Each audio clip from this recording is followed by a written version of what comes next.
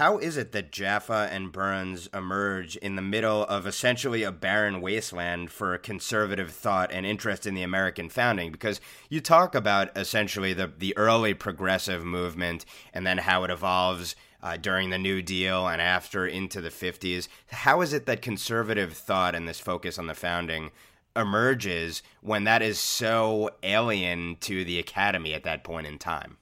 Right. Well, that's a two-part story, really, and understanding requires joining the two parts.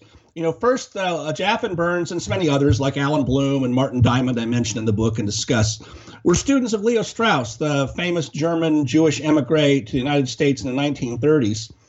And, well, there's a lot to say about him, right? A controversial and complicated figure. But in one sentence, he restarted the serious study of classical political philosophy and thought that in classical rationalism, we could find some of the remedies for the dead end of modern philosophy, especially nihilism, the kind of things that led to Hitler, right? This was obviously a subject of great immediate interest to people like Strauss and who came to study him.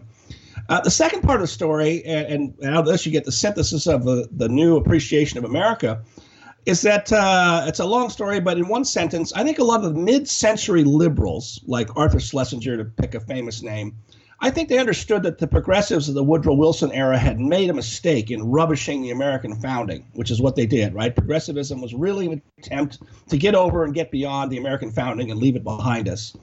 And people like Schlesinger, Louis Hartz, Richard Hofstadter, you can go down a long list of very elegant writers, but I think superficial thinkers. Although they were correct, and I think very decent people in a lot of ways, although they're correct about the defects of progressivism, their own recapture, so to speak, of the American founding was defective, limited, superficial, as I say. And I think a lot of the students of Strauss, and Strauss himself never wrote much about America, but a lot of his students looked around and said, this is interesting. We should look more closely at the American founding, at the Federalist Papers, at Locke, at people like Madison and Jefferson and the rest of them, and Tocqueville for that matter. And so the second generation of political philosophers turned their attention more wholly to America. And that's when I think they saw the defects of consensus liberalism. And all these people who, including Jaffa and Burns, thought of themselves as liberal Democrats in the 1950s and who voted for Adlai Stevenson, gradually became conservatives and Republicans.